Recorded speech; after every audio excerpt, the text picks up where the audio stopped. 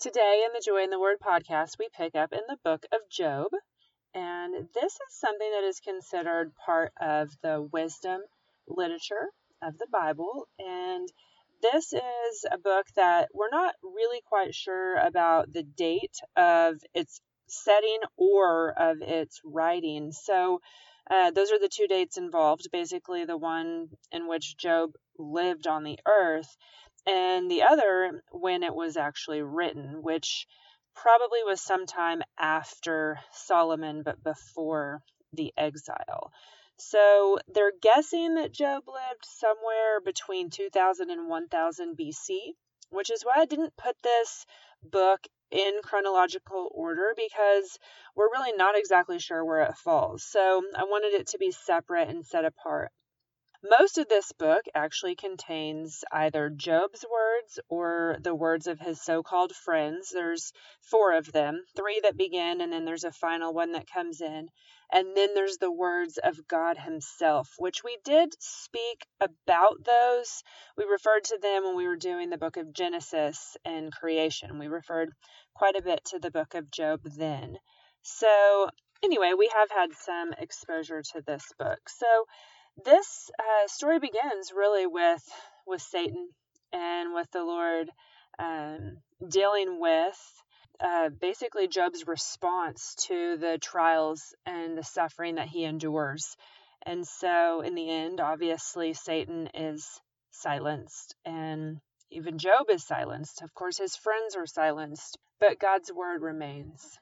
We are going to treat this book a lot in the same way that we treated the book of Psalms. I highly, highly encourage you to go through and read this entire book. I'm not going to read it verbatim because there's just so much information, especially in regard to the words that the friends, quote unquote friends, say when they're speaking their piece, because while they think they're speaking from a place of educated awareness in the law and basically the judgment that they think that Job is enduring, they don't have the perspective to understand that the Lord is allowing Job to go through this process. So they are condemning Job and basically saying that this is the punishment you deserve. So what is this sin that you've committed? So we know that Job was a blameless man. That doesn't mean that he never sinned. He was human, but he walked in righteousness. We learn that from the prologue. I am going to read that in chapter 1. So it says, in the land of Uz, there lived a man whose name was Job. This man was blameless and upright. He feared God and shunned evil. He had 7 sons and 3 daughters, and he owned 7,000 sheep, 3,000 camels, 500 yoke of oxen, and 500 donkeys, and he had a large number of servants. He was the greatest man among all the people of the East. So we learn that he's both righteous and that he is wealthy, but that he's a very good man. So he's a leader in his community. It says his sons used to take turns holding feasts in their homes, and they would invite their 3 sisters to eat and drink with them. When a period of feasting had run its course, Job would send and have them purified. Early in the morning he would sacrifice a burnt offering for each of them, thinking, perhaps my children have sinned and cursed God in their hearts. And this was Job's regular custom. So, picking up in verse 6, this part of the chapter is entitled Job's First Test. One day the angels came to present themselves before the Lord, and Satan also came with them. So we're getting a little bit of understanding of what's going on in the spiritual realm. The angels present themselves before the Lord, and Satan comes also.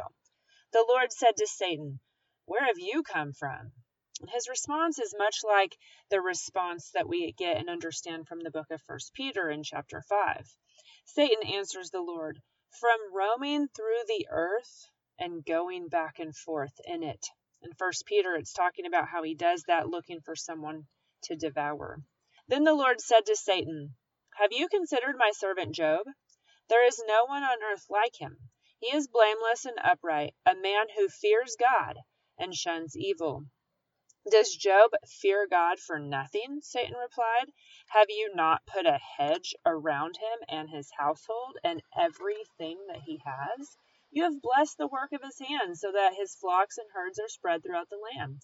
But stretch out your hand and strike everything he has, and he will surely curse you to your face. So Satan's argument is, of course he loves you, he's blessed. The Lord said to Satan, very well then, everything he has is in your hands, but on the man himself do not lay a finger. Then Satan went out from the presence of the Lord. One day when Job's sons and daughters were feasting and drinking wine at the oldest brother's house, a messenger came to Job and said, the oxen were plowing and the donkeys were grazing nearby, and the Sabaeans attacked and carried them off. They put the servants to the sword, and I am the only one who has escaped to tell you. While he was still speaking, another messenger came and said, the fire of God fell from the sky and burned up the sheep and the servants, and I am the only one who has escaped to tell you. While he was still speaking, another messenger came and said, the Chaldeans formed 3 raiding parties and swept down on your camels and carried them off.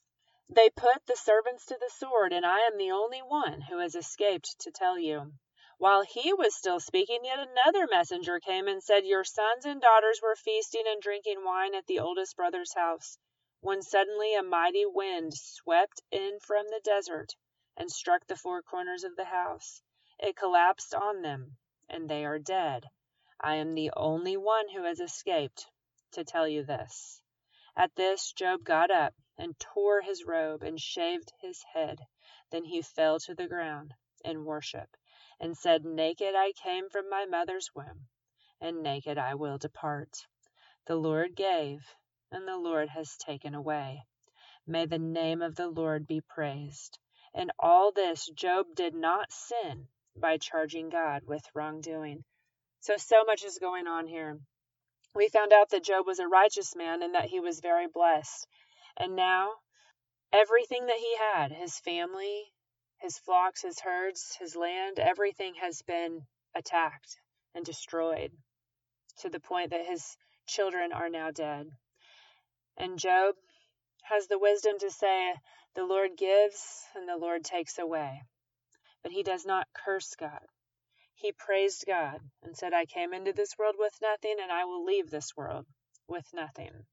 So then we move on to chapter 2, entitled Job's Second Test. On another day, the angels came to present themselves before the Lord, and Satan also came with them to present himself before him. And the Lord said to Satan, where have you come from? Satan answered the Lord again, from roaming through the earth and going back and forth in it. Then the Lord said to Satan, have you considered my servant Job? There is no one on earth like him. He is blameless and upright, a man who fears God and shuns evil, and he still maintains his integrity, though you incited me against him to ruin him without any reason. Skin for skin, Satan replied. A man will give all he has for his own life, but stretch out your hand and strike his flesh and bones, and he will surely curse you to your face. So Satan's saying, well, okay, he didn't curse you before when we took away all of his wealth and his kids, but if we attack his person, then he'll curse you. The Lord said to Satan, very well, then he is in your hands, but you must spare his life. So Satan went out from the presence of the Lord and afflicted Job with painful sores from the soles of his feet to the top of his head. Then Job took a piece of broken pottery and scraped himself with it as he sat among the ashes.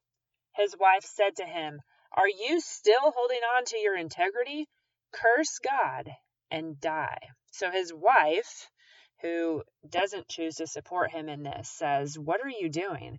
Clearly you should be cursing God for all that's happened. But Job replies, you are talking like a foolish woman. Shall we accept good from God and not trouble? In all this, Job did not sin in what he said. Now, picking up in verse 11, we're introduced to Job's 3 friends. When Job's 3 friends, and you'll have to forgive me again if I mispronounce their names, Eliphaz the Temanite, Bildad the Shuhite, and Zophar the Naamathite, heard about all the troubles that had come upon him, they set out from their homes and met together by agreement to go and sympathize with him and comfort him. When they saw him from a distance, they could hardly recognize him. They began to weep aloud, and they tore their robes and sprinkled dust on their heads. Then they sat on the ground, with him for 7 days and 7 nights. No one said a word to him because they saw how great his suffering was. So chapter 3 is entitled Job Speaks. And he opens his mouth basically to curse the day of his birth. And he was like, oh my gosh, it would have been better off if I had died. Like, may the day of my birth be cast to darkness. And he goes on for the entire chapter to basically rue the fact that he had been born and wondered why he didn't perish during his birth. Then in chapter 4, the first friend gives the response. His name is Eliphaz. And then he continues on through chapter 5. Some of this stuff is very insightful. Some of it is judgment because he doesn't understand what it is that the Lord is allowing Satan to do. But also he points out a lot of amazing and incredible things about who God is. Like in chapter 5, verse 9, he says about God, he performs wonders that cannot be fathomed, miracles that cannot be counted. In verse 17, it says, blessed is the man whom God corrects. So do not despise the discipline of the Almighty, not understanding that God wasn't disciplining him for anything in particular here. Job replies in chapter 6 and basically was like, if only my anguish could be weighed and my misery could be placed on the scales, the amount of the struggle that he's going through. But he's like, I'm not doing anything wicked. There's nothing that I could change. Chapter 8 is the friend Bildad doing the same thing. And then Job replies in chapter 9, and he's speaking to who God is. Now, in chapter 8, Bildad was pretty blunt about what Job was doing. The friend before that, Eliphaz, was basically insinuating. But Job replies and says, indeed, I know that this is true. But how can a mortal be righteous before God? Though one wished to dispute with him, he could not answer him 1 time out of 1,000. His wisdom is profound, his power is vast. Who has resisted him and come out unscathed? He moves mountains without their knowing it and overturns them in his anger. He shakes the earth from its place and makes its pillars tremble. He speaks to the sun and it does not shine. He seals off the light of the stars. He alone stretches out the heavens and treads on the waves of the sea. He is the maker of the Bear and of Orion, the Pleiades and the constellations of the south. He performs wonders that cannot be fathomed, miracles that cannot be counted. Job goes on throughout this chapter to continue to speak about who God is. Chapter 10, he goes on about loathing his life and the struggle that he's going through. But he cries out to God and says, your hand shaped me and made me. You gave me life and showed me kindness. And in your providence, you watched over my spirit. So then moving on to chapter 11, this becomes the third friend speaking, and that's Zophar. And again, same thing. He goes on to explain to Job what he was doing wrong. And Job replies to him, doubtless you are the people, and wisdom will die with you. But I have a mind as well as you. I am not inferior. Who does not know all these things? I've become a laughing stock to my friends. He's talking about life. It says, in his hand is the life of every creature and the breath of all mankind. He says about the Lord, he makes nations great and destroys them. He enlarges nations and disperses them. In chapter 13, he goes on to say about the Lord, though he slay me, yet I will hope in him. And I just want to pause there and really focus on what he says and remember what he's enduring, what he's lost, everything. Down to now, his own body is in complete and excruciating suffering. His friends are against him, judging him, saying that he's done something to deserve this. His wife told him to curse God and die. And yet here in chapter 13, verse 15, speaking of what he's going through in regard to the Lord, he says, though he slay me, yet I will hope in him. Now that is faith. That is a relationship with your Father. No matter what he does to me, I have my hope in him. I trust him with my life, with everything that I have. Moving on to chapter 14, he's back to being pessimistic about his life and ruining why he was even born. It says, man born of a woman is of a few days and full of trouble. He springs up like a flower and withers away. Like a fleeting shadow, he does not endure. And moving on to chapter 15, we're talking about the friend Eliphaz now. He has been sympathetic up until now, but he decides to be a little more aggressive with Job. Again, I encourage you to go through and read everything that the friends are saying and understand really where they're coming from in this discussion.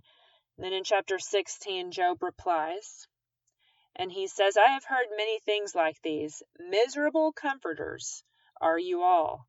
Will your long-winded speeches never end? What ails you that you keep on arguing? I also could speak like you if you were in my place. I could make fine speeches against you and shake my head at you.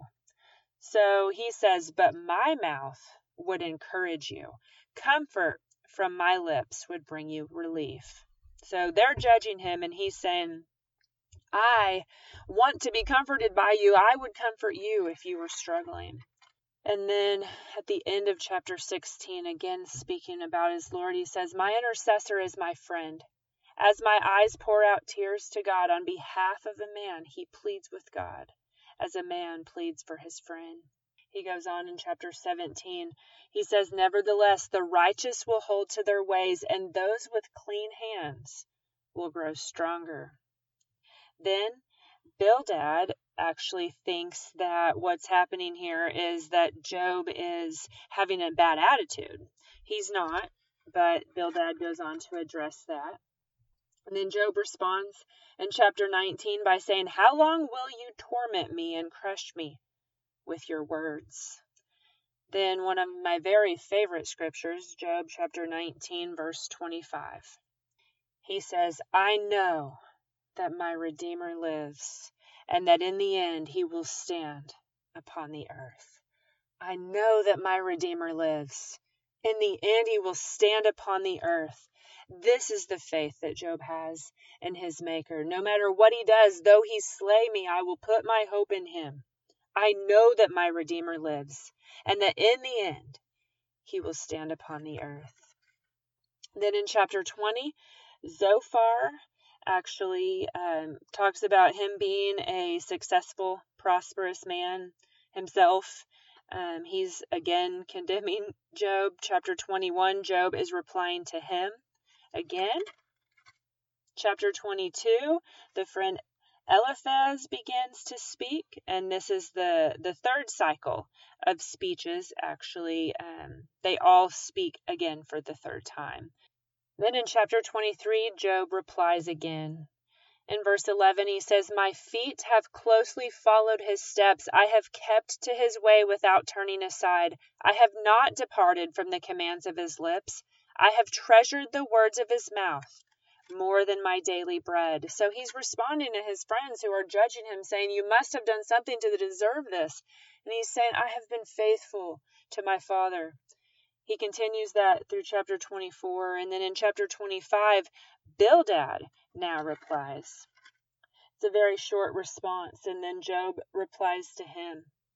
He goes on in chapter 7 to continue his discourse. Picking up in verse 3, it says, as long as I have life within me, the breath of God in my nostrils, my lips will not speak wickedness, my tongue will utter no deceit. I will never admit you are in the right till I die. I will not deny my integrity. I will maintain my righteousness and never let go of it.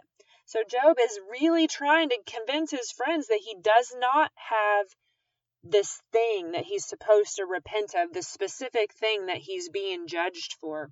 He says, as long as I have life within me, as long as the breath of God is in me, I will not speak to this wickedness.